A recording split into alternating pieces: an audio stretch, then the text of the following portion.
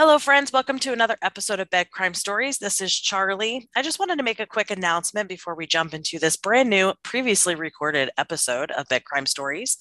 Bed Crime Stories is going through some changes. Our co host, Nikki, has decided to step away from the podcast and no longer be a part of the crew. We wish her all the best and are truly grateful for all the time we've gotten to spend with her trading stories over the last 66 episodes. Jovi and I will be moving forward with recording new episodes to bring you, our loyal listeners. You will notice that some of our branding, some of our logos will change, as will the schedule for episode storyteller. So you'll more than likely get more back-to-back Charlie episodes, and then we'll throw a Jovi Sode at you.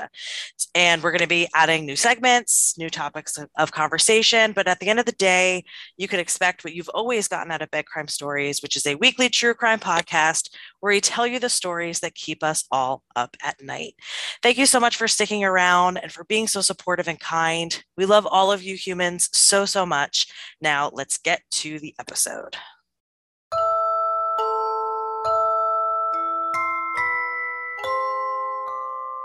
Hi, my name is Jovi. My name is Charlie. And you're listening to Bed Crime Stories. And what is Bed Crime Stories, Jovi? It is a weekly true crime podcast where we pour ourselves a drink and we take turns telling each other the stories that keep us up at night. Late at night. Super late at night. With bad dreams and thinking that there's monsters under the bed. Yes. And that's why you always have to keep your feet under the covers. Correct. So the monsters can't get you. And they don't eat your feet. Exactly. Correct. Because you need your feet for walking. Because that's just what they'll do. Okay. So, Jovi, tonight I'm going to tell you a serial killer story. Ooh. And what kind of cereal? Extra brand to keep me regular. Okay, got it. No, so I actually can't remember if I've done a serial killer yet, and I don't think that I have. I can't honestly remember what I had yesterday for lunch, so I really can't actually at all. You did BTK. I did the BTK. Yes. I was going to say B2K, which is not it. Bump, bump, bump. That is very different. Yes. But no, I am going to be doing a serial killer story tonight. So tonight I'm going to tell you the story of the Green River Killer, Gary Ridgway. Nice. Yes. So my sources tonight are just Wikipedia and Murderpedia. Okay. So, I know that we've discussed this on the podcast before. Sometimes Wikipedia just really lays out the story really nicely. And in the order that I want to kind of tell the story. So I just really pulled the information directly from there, ordered it the way that they ordered it, and also did some fact checking on Wikipedia? On the Wikipedia as well. So just some info for you. Okay, so let's go ahead and jump in. So Gary Leon Ridgway was born on February 18th, 1949 in Salt Lake City, Utah. He was the middle child of 3 sons of Mary and Thomas Ridgway. Okay. His home life was definitely not good. Not good. Probably putting it mildly. Relatives have described his mother as domineering. Ooh. Yeah. His father was a bus driver who would often complain about the presence of sex workers around their neighborhood. Okay. It's been said that when he was young, Gary witnessed more than one violent argument between his parents. Eek. So, yeah, not great. Gary was a bedwetter. One of those red flags. Yes, which, as we know, is one of the 3 traits of the McDonald triad. So bedwetting, animal cruelty, and fire setting. And, of course, we know that there's a lot of claims that if somebody is presenting more often more than one of those traits, but at least one of those traits, there's definitely a link between that and later serial behavior in their lives. Yes. So just something to kind of give us all a warning about people. After each episode of bedwetting, Gary's mother would wash his genitals. I'm sorry. Yeah, like she would personally do that for him, which is not great.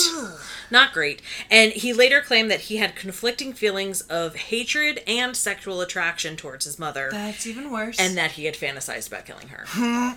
Okay, yeah. Sorry. The fantasizing of killing her, I mean, that's a little violent. It's definitely violent. But the sexual attraction to your mommy. Yeah, it's very Oedipus. But it's like, at the same time, you can when you're a developing adolescent, I'm not justifying the fantasies, of course, but I'm just saying you can, I guess, at least understand this, the thought pattern of that, of, as an adolescent, here is this woman who is washing my genitals for me. There may be some sort of, sexual correlation there. Yeah, I guess. So you get it. I mean, I get it. Yeah. I don't get it, but I get it. You understand where that I get where premise is coming exactly, from. Exactly, for sure. Yeah. So Gary had an IQ that was recorded in the low 80s. He was dyslexic, and he was held back a grade when he was in high school. When he was 16 years old, he led a 6-year-old boy into the woods and stabbed him through the ribs, puncturing his liver. Jesus Christ. I know, but thankfully the boy survived. Thank God. But definitely, once again, a nice glimpse into the future behavior of one Mr. Gary Ridgway. So, definitely indications of later behavior. So, after graduating from high school in 1969, Gary married his first wife, his high school girlfriend, Claudia. He enlisted in the Navy and served in Vietnam. He actually did see combat during his time overseas. He was working aboard a supply ship in the Navy. Okay. During his military service, Gary frequently hired the services of sex workers. I mean, I feel like a lot of... I think that was something that was pretty common then. Yes. Agreed. He wound up contracting gonorrhea. And apparently was very angry about being diagnosed with gonorrhea, which, I mean, I wouldn't exactly throw a party. I know, exactly. So, Yeah, agreed. But even though he was angry about his diagnosis, he continued to have unprotected sex with the sex workers. So then he deserved it. Not exactly the best practice. Yes. Yeah, like, if you don't like the fact that you got diagnosed with it, hey, take some measures to not have it get worse or contract the clap, too. You know? Like, come on. Yeah, let's reel it in a little bit there, buddy. Yes. So his marriage to Claudia did not even last a full year. Yeah. So not long after he returned back, he married Marcia, his second wife. This was in 1973. Marcia. Correct. And she did give birth to his son, Matthew, who was born in 1975. So during this marriage to Marcia, Gary became incredibly religious. So Gary found Jesus, and he would even go door to door and preach to his neighbors. So kind of like Mormons, since they're in Salt Lake City. I guess. Well, yeah. I don't think they're any longer in Salt Lake City. I think at this point, they're already in the Washington State area at this point. Okay. But definitely went from like 0 to 60 on the religion. Gotcha. So he would go door to door and preach. He would read aloud from the Bible while he was at work. And at home, he would insist that Marcia follow the strict religious practices of their pastor. So he was incredibly, like, religiously domineering, I guess, and demanding. Interesting. Yeah, so according to women who had relationships with him, Gary's appetite for sex was insatiable. He would demand sex from his partners multiple times a day, and he would request that he and his partner have sex in public places. Oh. Yeah, including the wooded areas that were later discovered to be his preferred dumping grounds for his many victims. Oh, shit. Yeah, it really is all connected. Yeah. Yeah. Marcia also claimed that Gary was physically abusive, and she stated that he had once placed her in a chokehold while they were arguing. Lovely. Yeah, nice. Gary would later admit that he had a fixation with sex workers. Kind of like his father, he would, like, complain about the fact that they existed in the neighborhood, but he would also hire their services. So he seemed to be very torn between his religious beliefs and his limitless need for sex. Interesting. Yes. And it's like you're giving these sex workers business, so why wouldn't they hang around? Correct. It is said that Gary murdered at least 71 teenage girls and women throughout the 1980s and 1990s near Seattle and Tacoma, Washington. In court statements, he later stated that he killed so many people he lost count. Jesus. Yes, his murder spree was most active between 1982 and 1984. So just in the short 2-year span was when he was the most murdery. That's a lot. Yeah, deadly. I was looking for the word deadly. Murdery. But murdery came out. No, I like murdery better. That's fine. Me too. I mean, don't. No, I like the word. But I do. Yes. Yes. So the victims were believed to either be sex workers or runaways that Gary could pick up along the Pacific Highway south. In order to trick the women and the girls into trusting him and thinking he was safe to go with, Gary would oftentimes show the women a picture of his son. Oh, like wow. to appear sympathetic. So, of course, after hiring them, they would engage in sexual activity, but after a few minutes of intercourse, usually from behind was his practice, Gary would wrap his forearm around the front of their necks and place them in a chokehold. Similar move that he used on his wife. Right? Yep. He would then use his other arm to pull back tightly and strangle them. The victims were killed in either a secluded area, inside his truck, or even at his home. So, wait, what? Yeah. At his home? At his home. Oh, shit. Crazy. Most of their bodies were dumped in wooded areas around the Green River and near the Seattle-Tacoma International Airport. There were 2 confirmed bodies found in Portland, Oregon, that were victims of Gary Ridgway. 2 suspected victims' bodies were also discovered. So there was 2 confirmed victims, 2 suspected victims in Portland. Got it. In some cases, he would even pose the bodies when they before they were found. I feel like that's a common practice. I feel like that's a common practice as well. Whether it's to take photos or draw them, it's just they're always in some kind of set position. Right, and I also know just from watching documentaries and things like that, a lot of times killers will pose their victims to further humiliate them. Like leave them splayed, leave them, that type of a thing, just to make them even more mockable, I guess. Yeah, I don't know. Yeah. I know what you mean. I can't think of a good word. Yes, mockable works. Murdery. So, 2 of Gary's victims remain unidentified since all that were discovered of them were their skeletal remains. What he would do... Now, for a person who had an IQ in the low 80s, this is actually very cunning. What he would do is he would purposefully litter the dump sites with gum, cigarettes, and other items belonging to other people. Yeah, and he would also transport victims into Oregon to confuse the police. So the victims that were found in Oregon, those definite 2 confirmed and the 2 suspected, were driven over state lines after their deaths in order to have the police get more confused in the investigation. I feel like he purposely failed his IQ test. Like, I mean, obviously I'm half joking, but... Well, no, I actually think the reason why he did so poorly on his IQ test is because he was dyslexic. I think it was more a case of that than his actual inability to, perform smartly. No, that makes sense. Smartly. But no, that makes sense. That absolutely makes sense. Because there are different levels of dyslexia. Correct. It could be very mild or, obviously, IQ threatening. Right, exactly. So, yeah, I just thought that was, like I said, very astute for a person who scored so low on their IQ test. It was just an interesting fact. Agreed. In the early 80s, the King County Sheriff's Office did form a Green River Task Force to focus on the murders. The task force members included Robert Keppel, who began his career as a detective investigating the Ted Bundy murders. Okay. David Reichert was also on the task force. He is actually now a politician. Go figure. The 2 men would interview Ted Bundy as part of the task force while he was on death row in Florida in 1984.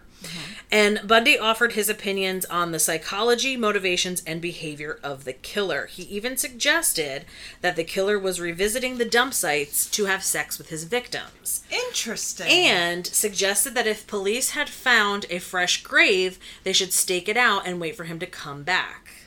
Okay, Ted Bundy. These assumptions of necrophilia turned out to be true. Of course they did. Yes. Of course. Because for all of his evilness and his, just absolute, utter, disgusting, monstrous behavior, Ted Bundy was bright. Yes, he was. And for him to look at his behaviors and his patterns and see similarities in these behaviors and patterns, he knew that there was likely a pattern of this happening. So definitely interesting and obviously helpful. Good job, Ted Bundy. Yes. I mean, that's the only thing I'll ever say good job to. Exactly. That you do. Correct. You know. Gary Ridgway later explained that he didn't find the behavior of the necrophilia more sexually satisfying, but he stated that having sex with his deceased victims would help curb the, quote, need to seek out living victims. Now, this wasn't a sign of mercy. No. He said that it was so he wouldn't get caught. It reduced his chances of being caught if he reduced his number of victims. Okay. Yeah. So, I mean... Okay. Mm-hmm. John Douglas, woohoo, also contributed to the Green River Task Force by developing the criminal profile that detectives used to investigate the crime. John Douglas, of course, is best known as the FBI agent who developed the criminal profiling program in the FBI as part of the Behavioral Science Unit. Mm-hmm. He wrote many books on criminal psychology, most notably Mindhunter. I had to mention it because it is my personal favorite true crime series. Mm-hmm, ever. And did anybody see the article that they might be coming back out with season 3? No, I did not see that. I was so excited. It came up on my Google you may be interested in article page. Well, yes, Google. I am very interested. I am quite interested. So basically, there's no confirmations yet. Nobody signed contracts, whatever, but the producer, creator, writer has said he's definitely open to start to work out a deal with Netflix to possibly bring it back for season 3. Because I know a lot of people wanted it to come back and it was very up in the air. Yeah. I'm obsessed with that show. That's a show that I can watch over and over and over and over again. Mm-hmm. It is so good. 2 seasons, brilliant.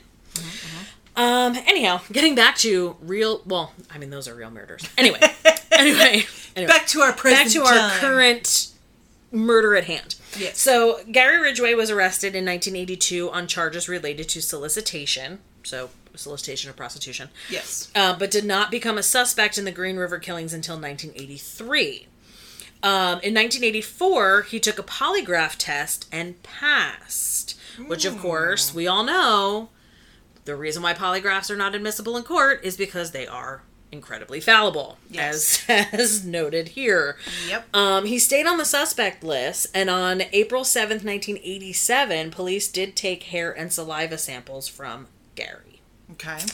Now, around 1985, Gary began dating another woman named Judith Mawson. I know, these guys just rack up the Seriously? ladies. I don't... How?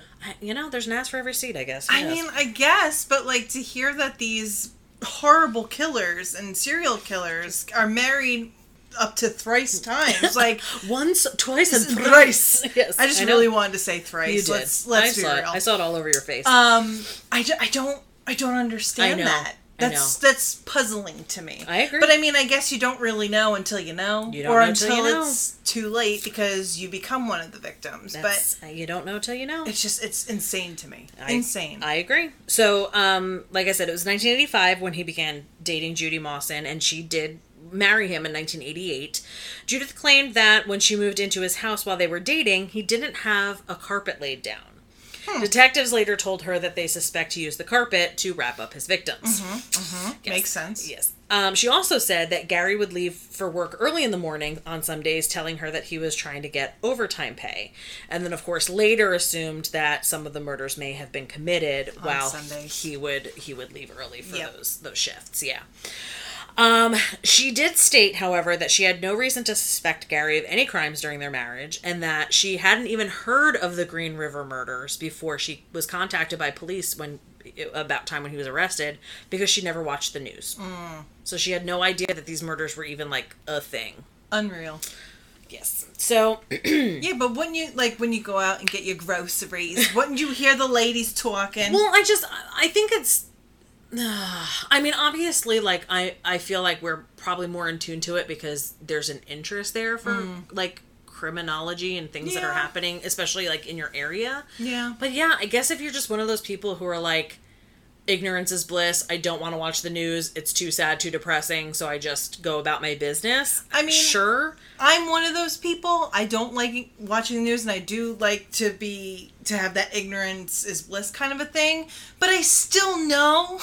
Yeah, things that are happening, maybe not to the extent of knowing all the details, but somebody will mention something, like, oh yeah, I saw something briefly about that, and just kind of move on. Well, and I just feel, of course now, in today's day and age, because of social media, you do see the news even when you're not seeking it out. True. Because it's being talked about kind of in your face. So unless you're watching the news every night, like the 6 o'clock news, Or like you said, you go out and get your groceries, you see it on the front page of the newspaper. If you're just like not paying attention, it could probably really pass you by, especially when this was before a 24-hour news cycle. This is before, internet and all that stuff. So I find it hard to believe, though, to agree with you. I find it hard to believe that you live in Seattle. There's a serial killer in Seattle that's been active now for, at this point, at least 8 years. Yep. And you've never heard of him? Right. And that I do agree with that. Like, it's an extended period of time. I understand what you're saying. And did she not listen to the radio either? Yeah. Because even if you don't listen to just like the news stations, they do like breaking news. It's local, like so that. It's going to be talked about. Yeah, I agree. I agree with you. Okay. I agree with you. You're not getting an argument from me. I try to play devil's advocate, but I agree with you. Yes. So when interviewed from prison, Gary stated that while he was married to Judith, his kill rate went down because he truly did love her. Of his 49 known victims, only 3 were killed after he married Judy. Oh, wow. Isn't that crazy? That is crazy. Yeah, she told an interviewer later that she felt that she had actually saved lives by being his wife and making him happy. Yes, I can agree with that to an extent. Yes, like no matter how betrayed and probably like skeeved you are about the fact that your husband killed 49 people, 49 plus people, it does have to kind of, in your mind, give you a little bit of peace of like, but while I was there, he was doing it less. I was saving lives. So I get, hey, girl, however you can sleep at night and justify the knowledge that your husband was doing this, I completely understand. I really do. Legit. So the samples that were collected from Gary in 1987 were finally run for DNA profiling, which gave him, I know, I love DNA. It's the best. Which gave investigators enough evidence for an arrest warrant. Woohoo. On November 30th, 2001. Jesus Christ. Yes. Gary was at work as a spray painter at the Kenworth Truck Factory when police arrived to arrest him. He was arrested on suspicion of murdering 4 women nearly 20 years earlier. And the reason why only 4 women is because the DNA evidence that they collected linked semen left on those 4 victims. Gotcha. The 4 victims that were named in the original indictment were Marcia Chapman, Opal Mills, Cynthia Hines, I do apologize, and Carol Ann Christensen. Okay. 3 more victims, Wendy Caulfield, Deborah Bonner, and Deborah Estes, were added to the indictment after a forensic scientist identified microscopic spray paint residue. Stop. As the exact brand and composition of paint used at the Kenworth factory during the time frame when the victims were killed. No shit. That is so cool. That's like some Bones level shit. Yeah, for real. Okay. For real. All I could think of, for those of you guys who've watched Bones, were you a Bones watcher? Yes, I was. All I think about is Hodgins, King of the Lab, like finding that out, because that's who would have figured that out, you know? Absolutely. Just makes me happy. King of the Lab. So on November 5th, 2003, Gary Ridgway entered a guilty plea to 48 charges of aggravated first-degree murder as part of a plea bargain agreed to in June of that year. Mm-hmm. The deal would save him from the death penalty in exchange for his cooperation in helping investigators locate the remains of his victims and in providing further details of his crimes. Okay. Now, I kind of can... Okay, hold that thought. So... Hold that thought, yeah. So Gary explained that he had killed all of his victims inside King County, Washington, and that he had transported and dumped the remains over the border, like I had mentioned earlier, to throw off police. Deputy Prosecutor Jeffrey Baird noted in court that the deal contained, quote, the names of 41 victims who would not be the subject of the State versus Ridgway if it were not for the plea agreement. So that's why I can understand the plea agreement, because otherwise it would have just been the 7 original women. Not saying that that's not enough, but thinking about the other women, so this additional 41 victims that then were included because they were able to work out this deal. Right. You know? Right. I got you. I got what you're saying. So when you think about... So on December 18th, 2003, Gary Ridgway was sentenced to 48 life sentences with no possibility of parole. Good. And 1 additional life sentence, because there was another victim that we'll discover in just a moment. Okay. And 1 additional life sentence to be served consecutively. So not at the same time, in a row. Nice. He was also sentenced to an additional 10 years for tampering with evidence for each of the 48 victims, adding 480 years to his 48 life sentences. So basically, he's not going nowhere. Correct. He's going to rot. Correct. Now, I know that there's a lot of people who make the argument for, like, well, that's a waste of taxpayer money, but the end is still the same. He's still going to die without his freedom. He's still going to die in jail. It's just unfortunately going to take longer. Yes. And there was even a quote in the article that I was pulling from where the prosecutor said, like, does he deserve to live? No. But these families of these additional 41 victims deserve to know what happened to their kids. Agreed. So I can understand that trade-off. I do. I completely understand that trade-off. Agreed. And I mean, think of it this way. He's suffering in jail, dealing with the environment, the gross food. Just, I'm sure people didn't like him because, you know. Oh, yeah. So it's not like he's sitting pretty, sipping tea, you know, like he's... Yes, is he having 3 square meals a day? Sure, but his life is probably a GD living hell. So, right, and his 3 meals a day are probably gross as fuck. They're gruel. Yes. So Gary was able to lead prosecutors to 3 bodies in 2003. On August 16th of that year, the remains of a 16-year-old girl found near Enumclaw. Sure. Where is it? Enumclaw? Enumclaw? I have no idea. We're looking it up, folks. Yeah, because this is word. Weird, not word. I was not typing words at all. Or numclaw? Like maybe the E is silent? Enumclaw. Enumclaw. Okay. Enumclaw. Got it. Thank you, Google. Thank you. Okay, so Enumclaw. 16-year-old girl found near Enumclaw, Washington, only 40 feet off of State Route 410. The victim's name was Patty Annette Avent, who had been believed to be a victim of the Green River Killer, but hadn't been discovered at that point.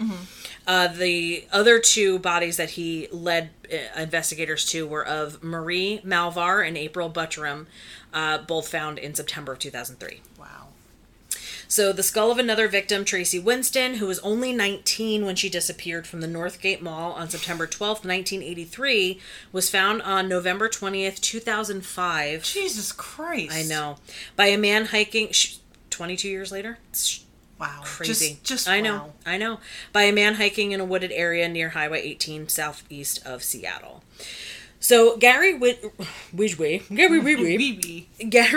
confessed to more confirmed murders than any other American serial killer. Now, Samuel Little has the highest number of confirmed murders, but he didn't confess to them all. Right. So because Gary Ridgway confessed, he's like, I guess his is also like a notable number. Yeah. It's a lot of fucking people he killed. Just way too many people he killed. Yes. Over a period of 5 months of police and prosecutor interviews, he confessed to 48 murders, 42 of which were on the police's list of probable Green River killers. Nope. He's the Green River Killer. I'm an idiot. He confessed to Green River Killers. He confessed to... Where the fuck did I just go? Where's my brain? Confessed to 48 murders, 42 of which were on the police's list of probable Green River Killer victims. So... they already, in their investigations, they already assumed these 42 were his, and they were. In one taped interview, he initially told investigators that he was responsible for the deaths of 65 women. In another taped interview, he claimed he had murdered more than 71 victims. Jesus. And confessed to having had sex with all of them before killing them, which was a detail he hadn't revealed until after his sentencing. Oh. So I guess that's why there was no sex crime in his original indictment. Right, because he didn't... admit to that. Yep. In his confession, he acknowledged that he targeted sex workers because they were, quote, easy to pick up, and that he, quote, hated most of them. Yeah. What, did he blame that on his father? Probably. Well, you know what? Probably. He confessed that he had sex with his victims' bodies after he murdered them, but he claimed he began to bury his later victims to resist the urge to commit necrophilia. I mean, why? Why? Like, why? Why? Why do you have to resist the urge? Like, why? Should already be able to resist it. Legit. He said that murdering young women was his career. I'm sorry. Yeah, I mean, yeah. Gary Ridgway was placed in solitary confinement at the Washington State Penitentiary in January 2004.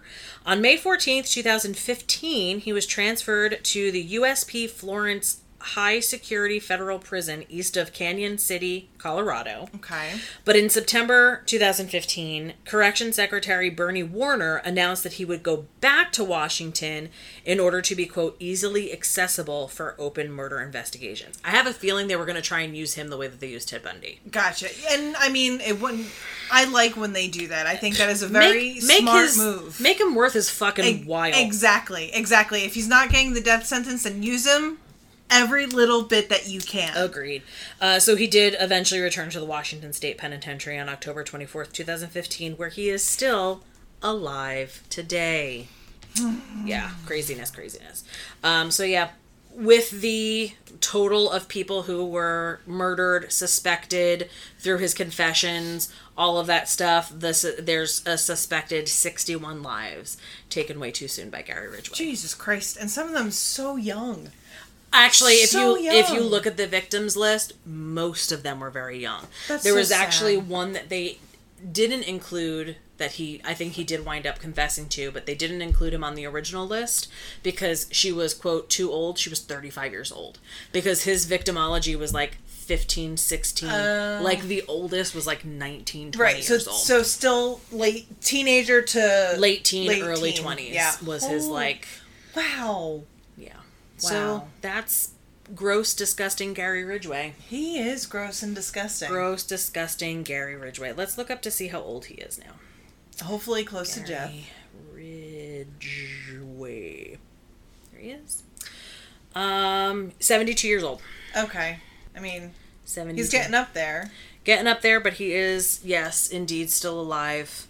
And he is still in the Washington State Penitentiary. Well, hopefully he's helping investigators with current open cases and stuff like that. Like, I mean, it doesn't make him a better person. No, absolutely It just, he owes it to these people. He owes it to the victims that he took away to help there be less victims in the world by helping catch other murderers. Correct. Yeah. Correct.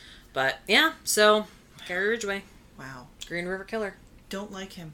Yeah, and Not you know fan. what's really weird about him? Well, I don't think it's really weird. So he was arrested November of 2001, so of course right after 9/11.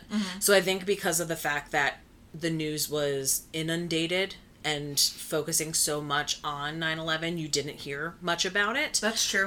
Because this is, again, another one that I didn't know about until much later of watching documentaries and stuff like that, and then finally learning about Green River Killer. Yeah. I mean, when a serial killer gets arrested, you usually know about it. Mm-hmm. So, yeah, I think it just happened to be the circumstance of when he was arrested that I guess it kind of flew under for anybody who isn't from that area, flew under the radar. I agree, because, I mean, September 11th was a huge deal. Big news story. Just saying. Just so that kind of trumps everything in that time frame. Correct. But yeah, I agree. That's probably why didn't know about him until a couple of years later.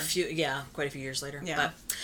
But anyway, so that's tonight's Bed Crime Story. So thank you all so much for listening, as per usual.